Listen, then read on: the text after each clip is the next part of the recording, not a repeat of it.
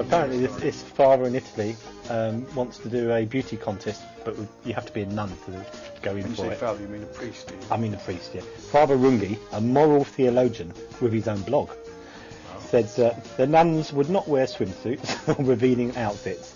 What he valued most in a woman was inner beauty. And someone said, what I do is actually, well, Sophie Lorraine is my top inner beauty. Nothing on the outside there. Yeah. And then we were talking about her on the way in, weren't we? Saying that Sophie Loren's sister married Mussolini's son, who was a jazz pianist. Well, I never. That blesses me so much. I can't think why. Yes, I like to bring something to the table. Fantastic. When he also said, bearing in mind it's inner beauty he was after, they have to be between 18 and 40. Best if they're young and attractive and preferably Brazilian. Brazilian girls above all, he said. They're very, very pretty. And someone said, the potential of this is a marvellous tool for spreading the Christian message. To whom? So how can a beauty pageant of nuns spread the Saffron? Hello everyone, this is the Saffron Planet show. In the next half an hour we're going to take you through the discussions that we've had recently on the show. I've got Steve with me. I'm Simon. I've got Steve with me. We're just going to talk you through what we have. I can assure you it's going to be the most interesting half hour that you could have this week. Okay, well, we've got three conversations. We're going to look at a news item about someone who had to do 50 things before he died, and then we'll tell you what happened next. Then we're doing Men in Church, what's special about Men in Church. But first, it's over to Simon, because this was a question that he posed about Hitler and the Jews. Oh, that's right. This was going back a couple of weeks when we all got together, and I think it was nearing the end of the day, and I just needed to inject a new topic, and I came up with this. How can we reconcile in our hearts the possible fact that Hitler might be in heaven and the Jews might be in hell? The Holocaust Jews might have gone to hell because they did not accept Jesus, and at the same time Hitler, or in general nasty evil people. If Hitler had been caught, and sent to jail and found Jesus in jail, say, he would have gone to heaven. Absolutely. So how? Actually, I think Goebbels was a practicing Catholic. Right. I think so. It's more for him actually. And Hitler was brought up in a Benedictine school. He was in Austria along with Eichmann. They both went to the same school. Strangely enough, with what was his name, Jewish philosopher. They went to the same school. No, Jewish philosopher. Oh, I don't remember. Kafka? No. Kafka. No. Woody Allen? Spinoza. No. Moses? No. Nietzsche. Jesus. Danny Kaye? Jackie Gleason. Jackie Mason. Johnny. I'm Krusty the Clown. I'm thinking about it later. I should record it at home and you can just slot it in, right? You know, that philosopher. There wasn't even relevant to the discussion. Anyway, having said that, the fact that he was brought up in a Catholic school, possibly by a very dodgy teacher who managed to teach him and Adolf Eichmann all manner of things, goodness knows what they taught him. He definitely was not a Christian by any stretch of the imagination. He believed that, in a sense, quite rightly, that Christianity was a Jewish plot. So I sort of agree with him on that one. He was heavily into astrology. He was heavily into the New Age. He believed in the solid Earth theory. He believed that the Earth was a hollow within a solid universe. He believed anything and everything that came along. There was the occult. He was well into the occult. Folk religions from German past. And we've all seen the Indiana Jones film where he tries to get the Ark of the Covenant. Yeah. Right, yeah. Is that Hitler? Well, he was one of them, was he? He was after all sorts of so-called magic artifacts. The only reason you say wasn't safe. But anyway, such evil can still be sent to heaven through a small decision that they make later on in life. But I think one of the things is that Goebbels was a practicing Catholic. and yet, right? But he wasn't. I think it's one of those things of but like. he was one of the architects of the Nazis as well. So Well, like, again, you've got to realise that a portion of the Catholic Church did actually propagate a lot of very anti-Jewish The difficulties, and I think you hit on the point when you said a small decision, and that's the thing. Being a Christian, being a follower of God is not a small decision, and I think someone like Goebbels made a small decision to be Christian-ish, to take part in Christian acts, to be involved in a church. But if he genuinely was a Christian, which means having a relationship with God through Jesus, that would impact his life to a point that he wouldn't orchestrate the murder of millions of people, and he wouldn't have made a small decision. He'd have made a big decision that would have continued throughout his life, and he would have continued to repent. what about Simon White saying, okay, what about if on his deathbed he repented and went to heaven? I believe that is a genuine possibility. I have grave doubts that he did that, but it is possible that it could happen.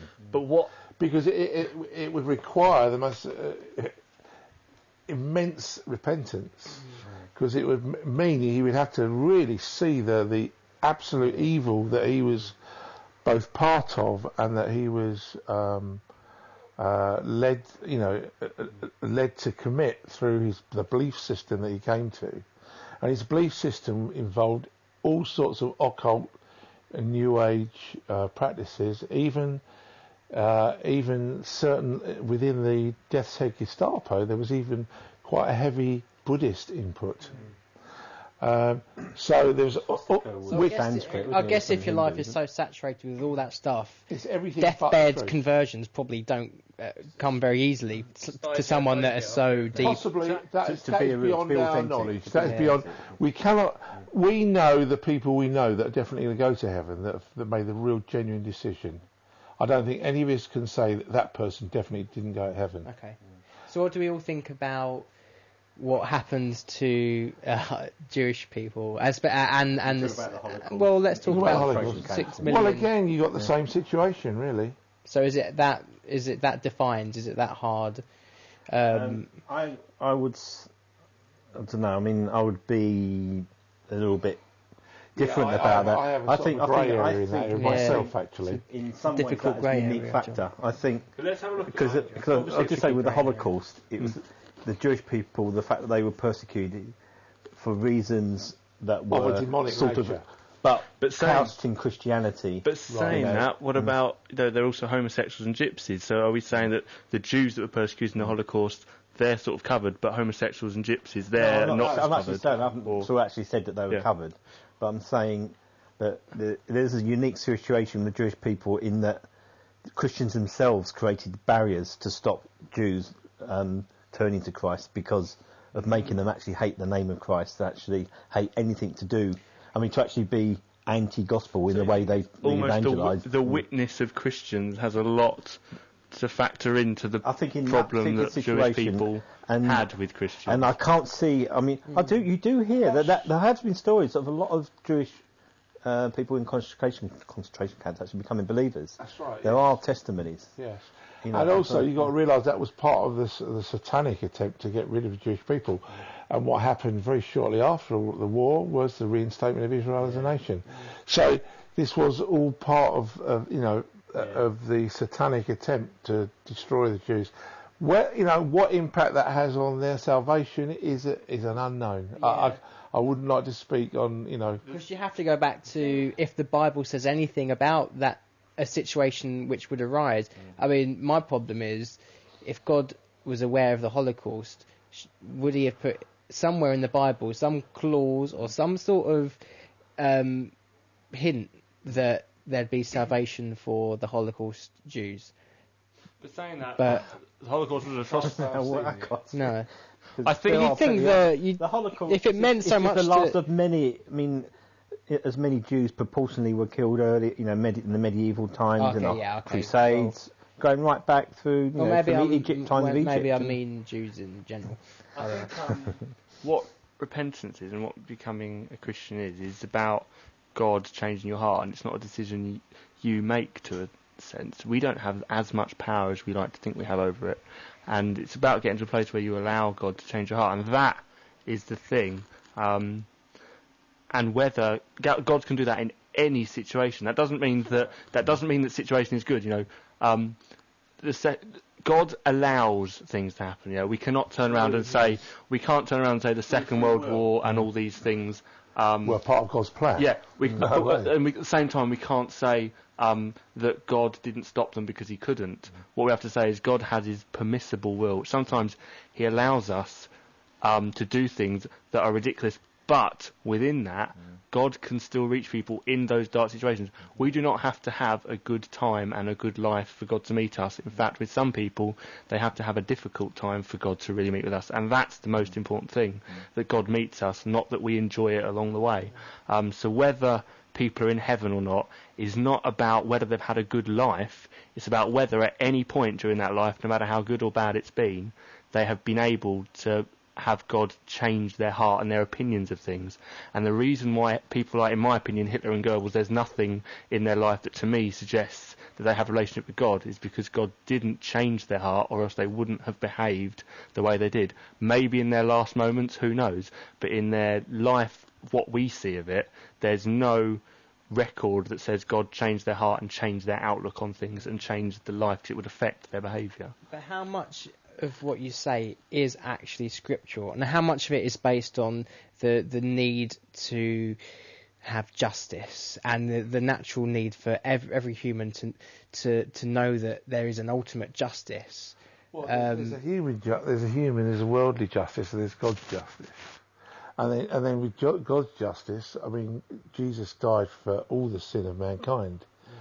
And if somebody accepts and repents, and genuinely repents, not just says the words, but means in their heart, it's deeply filled with sorrow in their heart for what they've done, then they can accept Jesus' death on that cross was greater than all of the sin of mankind, including the Holocaust, including everything that the Nazis did, including everything everybody's done in history that's evil and bad and against God's will. Jesus' death on the cross was greater than that and paid for all of that in abundance. And so if someone genuinely repents, whatever depth of darkness they've got into has been covered by that death on the cross. What if for people? So we've just heard that conversation, which I didn't actually realise I was going to open such a can of beans. Is it can of beans? Of worms. Can of worms. I don't know. I'm really, really hungry. But a good reaction, I think, and a good study, I think, into what actually... It's a very big subject, and we've only just touched the surface of it. And the thing is, we could be right or we could be wrong. I mean, it all depends on the way we interpret what it says in the Bible, and obviously you might have a different opinion. We do have the website for you to comment on. Good idea. I think we should now skip to a conversation that I remember having, which is really funny. I'll let you explain what it was. Well, this is the news item about the man who had to do 50 things before he died, and without telling you any more about that, we'll go straight over to it. Cool.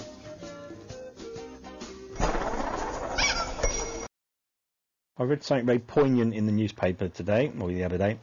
An advertising executive who wrote Traveller's Bible, 100 Things to Do Before You Die, has died before completing his list. Dave Freeman, 47, fell and hit his head at his home. A bit sad, isn't it? Well, it's very sad. How many things did he actually achieve then before About half of them. Oh, right. Yeah. But you know what? Ironically, he's probably now going to go down in history more so than if he'd stayed alive. I think that book is probably going to sell so much more because now it's in the news. Yeah. He's now got the book has found almost like a legacy, and he's now got his name. Is the irony value? It's and it's like John Lennon selling more records after his death than before. Jimi Hendrix. And James Dean. You know, his films are so much more popular because. Yeah, but this is just a silly little book. Did he really have time to write a will? I don't know. No, because that was number 60, I think. And one thing is write a will. That was the last one. then you could die. Yeah, it's a bit sad. I think it tells you that no one knows when their time is up, when the Grim Reaper is going to come a visiting. Some of us may be closer due to you being a bit older than the rest of us. And I'm not looking at anyone. Not looking at anyone. It's not age. It's not age. Recklessness, health.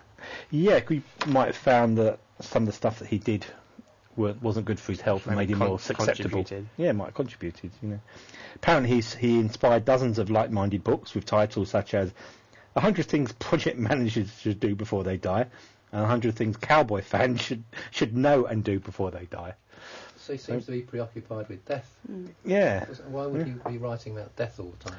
I think because he found a sort of a niche, isn't he? I suppose it's about making money. I don't think it's so much to do about him dying. It's more what you can get out of the world before you do. Yeah. Assuming that you're going to die.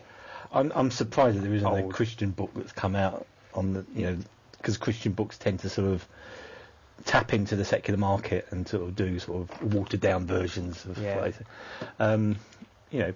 Christian could say, 100 prayers you should pray before you die. Yeah. 100 people you should convert before you die.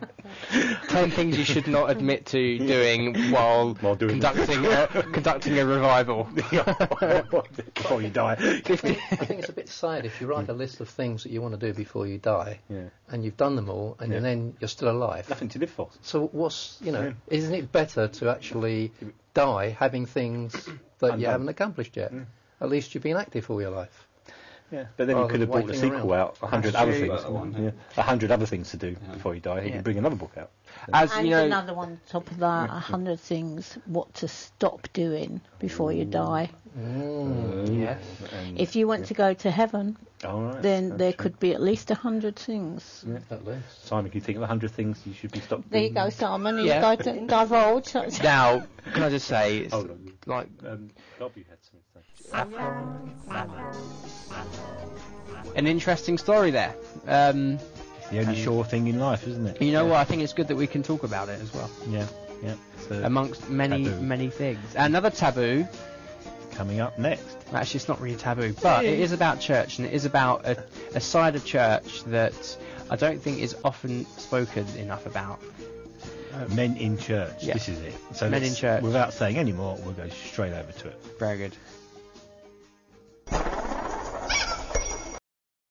I think no names to be. No. I just think a lot of problems. There's a big decline with men in the church, and I think it's partly because a lot of men don't really see what being a Christian as a man can do. I think it turns a man off having to worship another man, as in Jesus. I think for your everyday man to go to a church and be told... Hold on. Go to Man United, see what happens. With a goal scored. Yeah, the worship to men. Yeah, but it's different because this is somebody you're being told to worship. You can choose to worship a football. But you go there, virtually everyone, arms in the air, singing.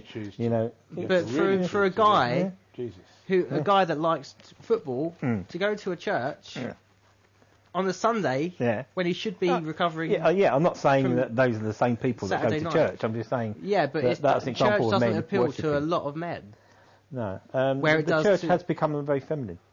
Yeah, I think a lot of women are moving up. I think part of it is to do with the presentation of Christianity by some people as being something that is imbibed with a lot of sentiment, and I think that is a wrong representation. I think it really isn't a sentimental thing. No. I think sentimentality in Christianity is a wrong ingredient. Too much love, not enough judgment. That's right. Yeah. But I think part of it it's not even love and judgment. It's too much turn, not enough burn. There's a lot of church. There's a lot of church that they use emotion far too much to the point that they don't actually create Christians. They create people that get hyped up. I realise I've just bought a little iPod, which is nice. And I was listening to I listen to Christian music, I listen to secular music. I don't think there's a big issue. Obviously, you've got to be careful what you listen to. But I was listening to some non-Christian music, and I realised that in many ways,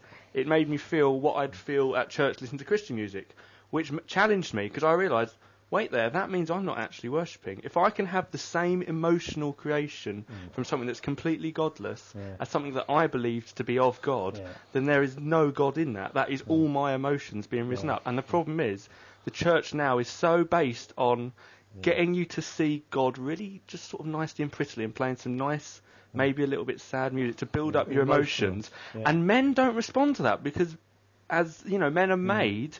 we're made in the image of God, we're made to fear God, we're made to understand the power of God. But church has decided, instead of showing us the power of God and the truth of God, they're going to try and just sort of make us feel sort of cosy and warm and a bit sad. Has it got that way? Is it because of the feminine influences? No, I don't think it's a feminine influence. I think it's because people have decided it's more important to add people to the church, numbers, than it is to actually present God clearly and honestly to people. They're more worried. They want thousands of people in their churches, and they know that an honest portrayal of the gospel will win over genuine converts. But it won't necessarily mean that 100 people will change like that. I think there are churches that do take the honest route. Oh yeah, definitely. I'm not saying at all. But there are. But I'm saying I think men now perceive the church as something that's emotional. It's going to try. It tries to pull on emotional heartstrings. Sometimes it tries. I've seen it before. They try and pick on bits of your past and use it as analogies and almost sort of not blackmail, but make you feel bad, as it were. When actually, sort of the nature of the gospel is very honest and true, and about the nature of who you are as a man. What you are in front of God, how you deserve, the judgment of God, but how God's mercy meant that judgment goes on Christ. But what we see in church nowadays is, you're having problems at home. You haven't got enough money, have you? Well, isn't it sad? But Jesus likes you. It's funny because I've seen how it changed. Because back in the 19th century, it used to be called Christianity was like the muscular religion, muscular Christianity, where boys' comics would be full of heroes sort of conquering mountains and sort of digging bayonets into the fuzzy wuzzies, for want of another word, and all male pursuits, and it was all under the Christian banner, and it's always when they say that cleanliness is next to godliness and all these virtues, and actually not biblical either. Not even biblical, no. But the idea that that God helps those who help themselves. Yeah, it's all these things are to do with British biblical. Empire. It's like empire sort of stuff. Yeah. But guys respond to activism rather than emotionalism, and actually and ideas, and action. And it's funny because FaithWorks, the magazine that I work with, they just issued a survey going out to all of its readership, and the respondents, the figures are that it's like 70% of social activism is actually male. Oh, really? And I think that's what males. I think that's why they would go to church. Doing stuff. It's actually making a difference rather than getting wrapped up in emotionalism. I think guys react more, even as sexual beings. We are more. We sort of react more to the physical, and we're more also, men go out to work. They like working, doing actually doing a job and performing something. We're a lot more carnal, rather than women are more emotional. Yeah, they're built that way. To so how can we rid the church of this female influence then? I think the thing. There's no women here. I think what the church needs to do is not become activational or emotional. Just honest and true, because actually proper balance. God will deal with your emotions, and if you're part of an active church, and if you genuinely seek to be a part of God, you will labour for Him. It even talks about there being labour in heaven and stuff like that. God does not call us to just chill; He calls us to be part of His kingdom and see it grow. So it will deal with the emotional side, and it will deal with the active side, both in men and women. But we can't use these two things as the pure, only singular vehicle to get people to faith, because that's not what it's about. It's about the actual gospel of Jesus, and that needs to be presented in honesty and without any bias either way. So I think that the emotional side of it has to be real, and I take it back to the word sentimental. I think it's sentimental is where emotionalism goes wrong, when it becomes sentiment. And I think that's something that needs to be looked at. And that comes in from the world romanticism. It is. It's romantic, and it's almost Dickensian, It's almost like, oh, poor little Bob Cratchit. Oh. And it's all that stuff. Tiny Tim was it? Oh, Bob Cratchit. No. But like, lots Got your of point. It's all Dickens, isn't it? lots of Christians like What Dickens do I know? lots of Christians like a friend of mine had to give his testimony, and before him were two women. And the problem, they did fine testimonies, and they're all genuine, people that found their faith and stuff.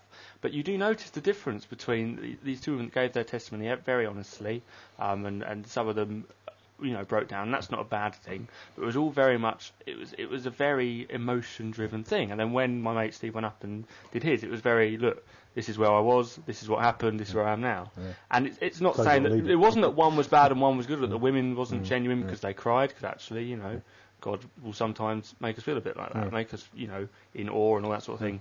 But you can see there is a difference between how men react with God and how men get to know God and how women do. And the church needs to not be on either side. So the church's only job is to be honest. Men's got to be men, women got to be women, and the church has to understand the difference. And sometimes, but sometimes it isn't always a total polarised thing. Sometimes there are elements that cross over between the two. Yeah. There are grey areas. Men finding their feminine side. Men can be emotional and women can be active. Side? You never hear about that, do you? Say that again? Women finding their masculine side. You always talk about men. I think it's called being a lesbian, actually. I mean, what's the masculine side as a female? Well, so it's practical things. Well, Monica does woodwork, so I suppose that's her masculine and Kim side. does the decorating. Oh, there you go. But what's your feminine side? Do a bit of cooking. Oh, I cry a lot when I watch films. I think not really. The church. I think they're really badly made. I think he's trying to make a point here. I think the church's aim is to understand their gospel and understand their God and present it clearly, because the gospel is neither really activational. It's neither for men or women. It's for both. Does that make sense? It doesn't. And if you can just do that properly, you'll have genuine converts. If you rely on music and little bits and pieces, if you rely on people's over-the-egg testimonies, and also if you rely on people becoming... I know lots of people that take guys to like football clubs and stuff, and they get to lots of other Christians, but it doesn't work because, you make mates, but you don't encounter God. No. And actually, to encounter God genuinely and to become a Christian, whether you're male or female, all you need is the gospel and the lineage from mankind, from beginning to where we are with Jesus. That needs to be presented honestly, and then it's God's job to change the heart.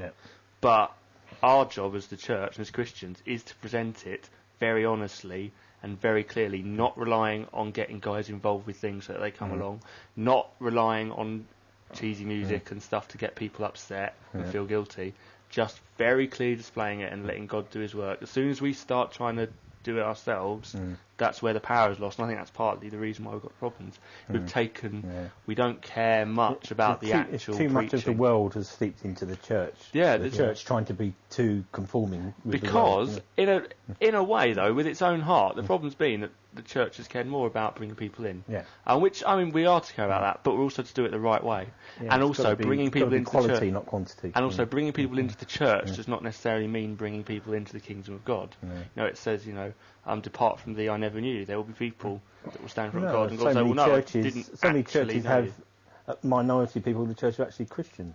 A lot of them are just there to do something on a Sunday or like... Which again is part of that male... side. That's the danger with the whole active male thing, is you get men involved in church, but they never actually open up their heart to the Spirit of God. They think, well, I'm doing stuff in the church, I'm helping stack the chairs, I'm whatever. So again, churchianity, not Christianity. So all we need is honest presentation of the balance. You've been listening to Saffron Planet, who are the Maltzworth and Jeffrey family and their friends. Produced and edited by Steve Maltz, music by Howard Worth and mixed by Steve Jeffrey. You can listen to more of these chats on saffronplanet.net. Thank you and goodbye.